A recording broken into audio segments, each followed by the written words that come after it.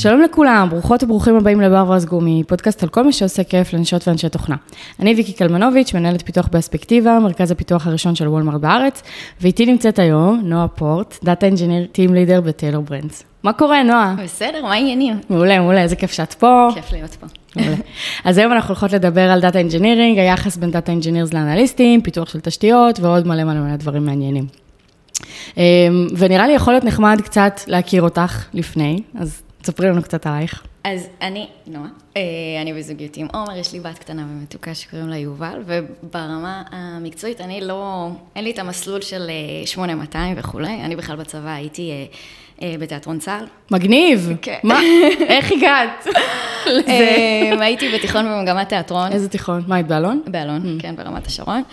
זהו, הייתי כזה ילדה שחקנית, הייתי בסדרות, סרטים, פרסומות כזה. מה? עכשיו את אומרת, הייתי באה מוכנה, הייתי רואה קצת לפני. אז זהו, אז עדיף שלא אולי. את מבינה?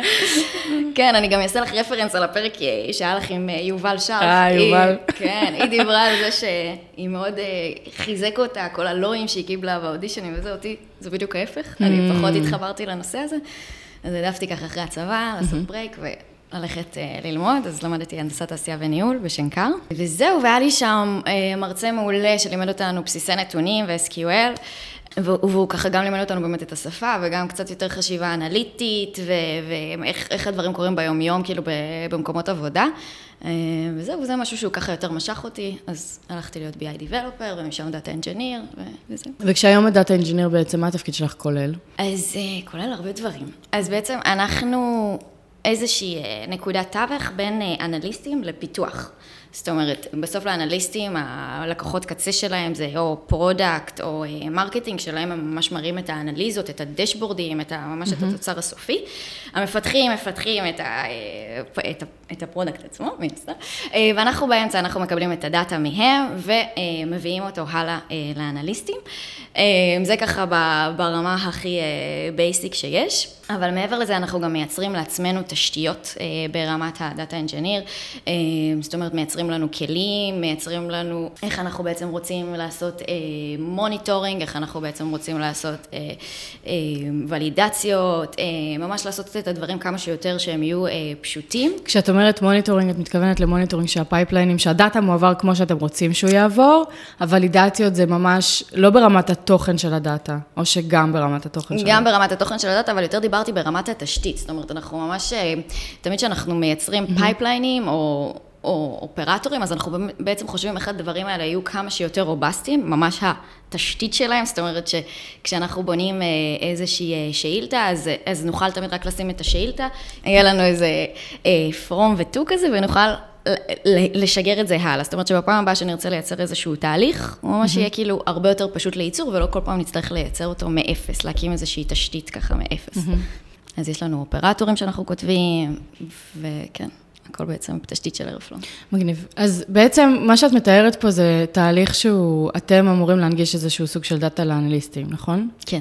ואם האנליסטים, כאילו, התקשורת היחידה שלהם עם הפרודקט ועם המרקטינג, אז איך אתם בעצם מבינים מה הצרכים שלהם כדי לייצר את הסכמות בצורה נכונה? אז ככה, קודם כל, זה גם כל מקרה לגופו. קודם כל, אנחנו נמצאים גם בטק דיזיין של המפתחים. זאת אומרת, אנחנו קודם כל מבינים איך הדברים הולכים להיות בנויים, והמטרת על שלנו זה שמצד אחד זה יתאים לכמה שיותר אפשרויות, לכמה שיותר תשתיות, ומצד שני כן יעזור לאנליסט בסוף למקרה קצה הספציפי שהוא רוצה, וזה באמת תמיד הדילמה. איך מצד אחד לעשות את זה כמה שיותר רובסטי, ומצד שני לענות על הדרישה, ושהאנליסט לא יצטרך לעשות כל פעם את אותה שאילתה בצורה רפטטיבית.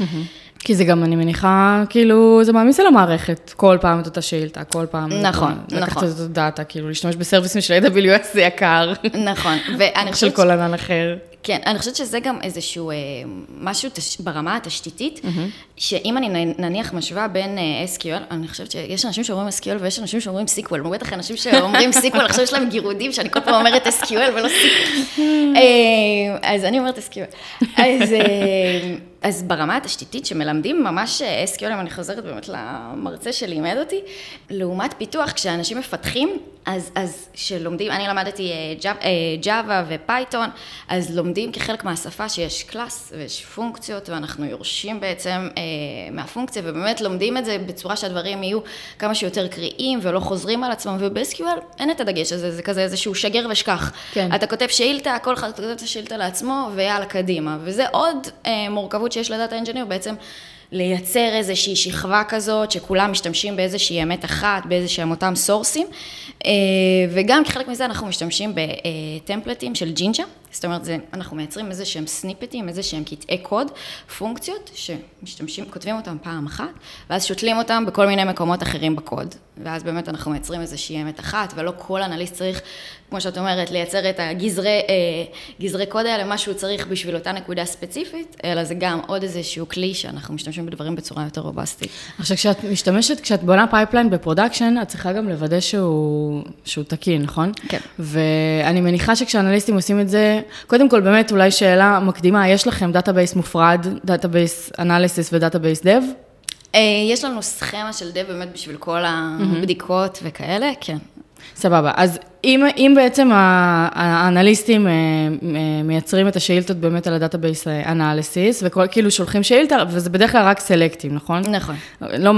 לא עושים עדכונים על הדאטה ודברים כאלה, נכון. אבל בטח השאילתות שאתם כותבים הם כבר לשנות, לעדכן, למחוק, ודברים שבאמת משפיעים על דאטה בפרודקשן. אז איך בודקים את זה לפני שזה מגיע לפרודקשן? האמת, אני גם פה יכולה להחזיר אותך להבדלים בין מפתחים לאנשי דאטה, שאנחנו עובדים עם CI והכל, אבל האופציה שאנחנו רוצים, שממש עכשיו אנחנו עובדים עליה, זה שמפתחים, כותבים איזשהו טסט, שנגיד עולה ל-CI, והם באמת יודעים מה האינפוט ומה יהיה האוטפוט, ואז יודעים כאילו לרשום טסט, יעבוד, לא יעבוד, ולפי זה כאילו ה-CI ימשיך הלאה או לא.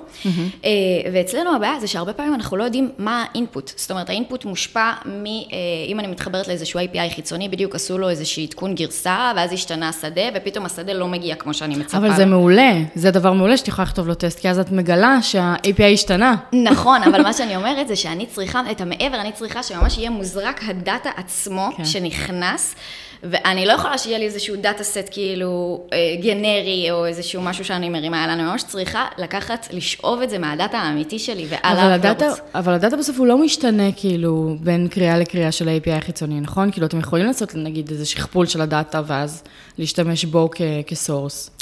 הוא יכול להשתנות. כן? כן, הוא יכול להשתנות. זה יכול להיות מושפע מיוזרים, זה יכול להיות מושפע מאיבנט שעכשיו עלה, מאיזשהו טסט שעכשיו קרה, שהשפיע על משהו אחר.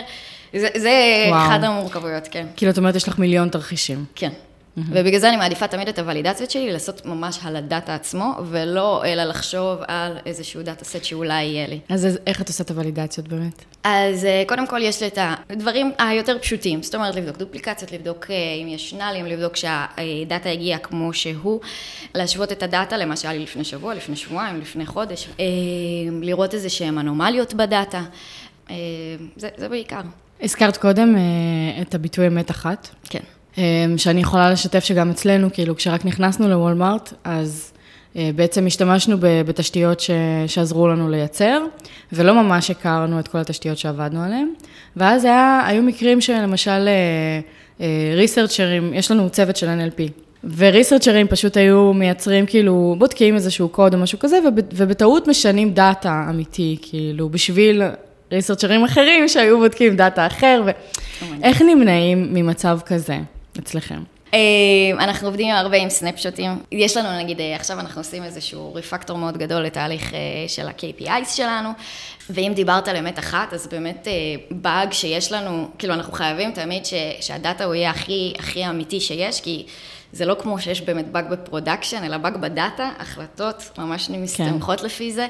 אז אנחנו מייצרים סנפשוטים, אנחנו משווים את הדאטה למה שהיה פעם, בודקים מה השתנה, בודקים אם באמת היו שינויים, איפה הם קרו, בעצם איזשהו change log כזה, ואז ככה אנחנו מוודאים ששום דבר כזה לא יכול. זה ממש הרבה הכנה בתשתית. כן, זה הרבה הכנה בתשתית. איפה אתם נכנסים והמפתחים מסיימים? כאילו, יש ביניכם איזושהי חלוקת אחריות ברורה? מפתחים, קודם כל בטק דיזיין, אנחנו חלק ממנו בשביל להבין באמת איך הדברים קורים, וגם לנו יש את האינפוט, איך אנחנו רוצים שהדברים יהיו. את יכולה לתאר איזה משהו כזה מעניין? נניח עולים עם איזשהו טסט, ואז, לא יודעת, אצלנו עלו עם איזשהו טסט של פלנים, ואז זה ממש כאילו, יחס שונה בין כל השדות שלנו, של הפייננס שלנו, איך שמחשבים את החשבוניות, כל השדות, כאילו אם זה חד ערכי, עכשיו זה כבר לא חד ערכי, אז איך כל הדברים האלה, אז אנחנו מקבלים את האינפוט הזה, אנחנו צריכים לשנייה לעשות איזה שהם חושבים, מה אנחנו צריכים לשנות אצלנו בדאטה בשביל שהדבר הזה ישתקף, אם זה סקיילבילי, אם זה לא סקיילבילי, איזה פידבק אנחנו יכולים לתת, אם אפשר לשנות דברים, בהתאם לצרכים שלנו, כן, וככה זה קורה. ואז או שמתחשבים, או שפחות, תלוי בצרכים, תלוי במהירות, תלוי בהרבה דברים. היו מקרים שבהם לא זיהיתם משהו מראש, כאילו, אני לא אומרת, לאו דווקא הצוות של הדאטה אנג'ינירינג. כן, בטח. וקרו כאילו אסונות. ברור, גם במיוחד שאצלנו הכל עולה עם טסטים, ויש המון טסטים. אז כן, אז לפעמים גם, בגלל שאנחנו באמת באיזה סוג של אחרונים בשרשרת המזון, זאת אומרת, מצד אחד אנחנו מקבלים אחרונים את הדאטה, אבל הלקוחות, הפרודקט או המרקטינג רוצים דבר ראשון לראות את האוטפוט של זה, אז הרבה פעמים כן, אנחנו צריכים או לדלבר מאוד מהר ולהבין מה קורה, גם אם עשינו איזושהי הכנה למזגן והבנו שבאמת הדברים בפועל לא קורים כמו שהם, אנחנו עושים את השינויים, או שגם אנחנו הרבה פעמים, באמת אם דיברתי על הנושא של טסטים, אז יש לנו גם כל מיני כלים, רק למדוד את זה ברמת האיבנטים, זאת אומרת, קודם כל רק לראות רו דאטה, לראות איך הדברים קורים, ואז להבין אם אנחנו רוצים להעמיק בזה בדשבורדים, באיזשהו פיתוח קצת יותר תשתיתי ועמוק, ולפי זה מחליטים איך להתקדם. אתם בעצם, הסמכות המקצועית שלכם, זה בעצם איזושהי הנהלה של דאטה אנג'ינירינג, או שאתם חלק מהצוותים של הפיתוח? לא, אנחנו מחלקה רוחבית של דאטה, כן. זה באמת תמיד שאלה בארגונים, האם זה בתוך המחלקות או להיות רוחבים, אז כרגע לא, אנחנו איזושהי מחלקה רוחבית. האנליסטים, כן, הם יושבים, אצלנו זה מחולקים לפודים, לברנדים, אז הם יושבים באמת בתוך המחלקות לצורך העניין, אבל אנחנו כדאטה אנג'יניר, כן, אנחנו איזשהו משהו יותר רוחבי ולראות. אז אולי תספרי באמת קצת על המבנה שלכם, כדי שזה יהיה ברור למה אצלכם זה כאילו נכון לעשות את זה ככה. אוקיי, אז אנחנו מחולקים לפודים, אצלנו השם זה ברנד. מה החברה עושה? מה החברה עושה? אוקיי, טיילור, אז אנחנו בעצם, זה התחיל מלוגויים, בעצם יוזר שרוצה, לקוח שרוצה לפתוח איזשהו עסק קטן, ורוצה איזשהו לוגו, כי בעצם זה מה שממתג לו את העסק, זה מה שהופך אותו מסתם דוכן שמוכר קפה, לאיזשהו משהו יותר פיין. צריך לייצר לוגו, ובעצם זה לוגו בזול יחסית, זה כזה, היה לנו מודל של $2, $5, הכל תלוי במה אתה מקבל ביחד עם הלוגו הזה, ומאז התקדמנו והשתדרגנו, ובעצם אנחנו, האידיאל שלנו זה בעצם להיות איזשהו one stop shop, יש לנו אתר ויש לנו לוגו, ואנחנו עושים כרטיסי ביקור דיגיטליים, ובעצם... אתם בונים אתר גם? כן, בעצם המטרה זה שאנחנו עושים, יש עוד חברות שבונות אתרים, אבל אנחנו בעצם, המטרה שלנו זה לעשות את זה כמה שיותר בצורה קלה ונוחה, שבעצם היוזר יוכל להגיע, ובצורה הכי פשוטה לבנות את העסק שלו, את כל הדברים שהוא צריך בשביל העסק שלו. אז עכשיו לגבי המבנה. אז לגבי המבנה, אז באמת יש אנליסטים בכל פוד, לכל פוד יש בעצם איזשהו יעד רבעוני, לאן הוא צריך להגיע, איפה רוצים להשתפר בכל חלק בארגון, והאנליסט נמצא שם, אז הצרכים מגיעים גם מהפודים עצמם. שנייה. פוד נקבע... זה בעצם כזה צוות קטן שמכיל מפתחים, פרודקט, כל היחידות הארגוניות בשביל שהוא יעבוד כאיזו יחידה עצמאית ויוכל לרוץ. וזה פוד שכאילו ההגדרה שלו מוגדרת עבור כל רבעון מחדש? כן. וואו. כן. כל רבעון מחדש, לפוד יש כאילו... מטרות אחרות, מטרה אחרת. כן. וואו, מטורף, אוקיי. כן, כן. וזה עובד טוב, אנחנו עובדים ככה כבר למעלה משנה. וואו, אוקיי. כן, כן. אז לכל פוד יש מפתחים, אנליסטים, פרודקט, ולא דאטה אנג'ינרס. נכון, עדיין לא. אתם לא שם. עדיין לא, אולי בעתיד זה ישתנה, אבל כרגע זה עדיין לא. כן, ויש, נגיד דאטה זה מחלקה תומכת, פייננס זה מחלקה תומכת, CS זה מחלקה תומכת, כאילו כולנו זה מחלקות רוחביות. שבעצם המטרה שלכם כמחלקה תומכת, זה בעצם שיהיה לכם הרבה, זה כמו צוות אינפרה כזה, שאתם מייצרים בעצם תשתיות, בזמן שכזה, בשביל לעזור לפודים להגיע למטרות שלהם. כן. מדהים. יש מקרים שבהם היית כן צריכה להיות חלק מהשיח היומיומי של הפוד, בשביל לגרום לדברים לקרות? אני חושבת שכרגע זה באמת, בגלל שזה עוד יחסית קטן, אז זה כן עובד טוב, אבל ככל שהדברים יגדלו ויסתעפו מבחינת תשתיות, זה כן יצטרך להיות יותר מבפנים. אני אתן לך דוגמה. אבל נניח עובדים על איזשהו תחום מסוים, ובאמת כבר התשתיות כאילו הופכים להיות מאוד מאוד שקשורות לאותה מסגרת, אז זה לא, אז הרבה פעמים אתה בונה כאילו כפאץ', ואז עוד איזשהו פאץ' ועוד איזשהו פאץ', כי זה רק עשינו איזשהו טסט, רק עשינו איזשהו משהו קטן, אנחנו כרגע לא צריכים את הדבר בדיוק, ומייצרים את זה, אבל הדבר הזה בעצם מייצר איזשהו לגאסי, מייצר איזשהו בקלוג, אז באמת ככל שכאילו הולכים עם איזשהו נתיב והוא מעמיק, צריכים לעשות איזשהו סטופ רגע ולהביא איזשהו דחפור ולייצר את הדברים מאפס ובצורה ככה טובה. שזה האמת מוביל אותי לנושא אחר, שממש מעניין אותי, שזה בכלל בחירה של סטק. כאילו, נכון. כי גם פיצ'ר על פיצ'ר ופאץ' על פאץ', כאילו זה יכול להתחיל בכלל מזה שאומרים, אוקיי, נשתמש באיזה דאטאבייס שאנחנו כאילו מכירים, והוא יהיה סבבה לעכשיו, ובום, עוברות שנתיים, וכאילו אתה עדיין עם אותו דאטאבייס, וכזה, אוקיי, עכשיו נצטרך לעשות סופר מלא מיגרציות, אז איך בוחרים? זהו, נכון, אני יכולה להגיד שטיילור באמת כאילו, ברמה הטכנולוגית, אנחנו הרבה פעמים עוצרים לחשוב ואומרים, רגע, אנחנו עובדים עם הדברים שטובים לנו, זה טוב לנו, נגיד לפני שנתיים, עבדנו לא עם Airflow, עבדנו עם תוכנה של Explainty, שהיא כאילו עשתה לנו את התשתיות, זה ממש כזה, איזשהו יותר דרג אנד דרופ כזה, אתה רושם שאילתה, ואמרנו, לא, אנחנו לא יכולים יותר לעבוד עם זה, אנחנו לא בסקייל הזה, אנחנו צריכים את היכולות הפייתוניות בשביל לגרום לעוד דאטה סורסים, בשביל לדבר עם הרבה יותר דברים, בשביל לייצר לנו באמת את המוניטורינג והוולידציות, בשביל שהארגז כלים שלנו יהיה הרבה יותר גדול. אז עשינו סטופ ועשינו את המיגרציה הזאת, ונגיד סיפרתי את זה לחברים שלי שהם גם מהתחום, אמרו, וואו, אנחנו לא נעשה את זה בחיים, כאילו אין סיכוי, זה כאילו משהו מטורף שצריך זה. וכן, ויש את המרחב נשימה. זה היה מטורף? זה היה יחסית, כן, זה היה פרויקט קשוח, כן. יש את המרחב נשימה, וכאילו, והחברה יודעת להעריך שזה משהו שהוא משמעותי, זה אומנם כאילו עוצר את העבודה של כולם, אבל אנחנו כן עושים את זה בשביל להתקדם לדבר הבא.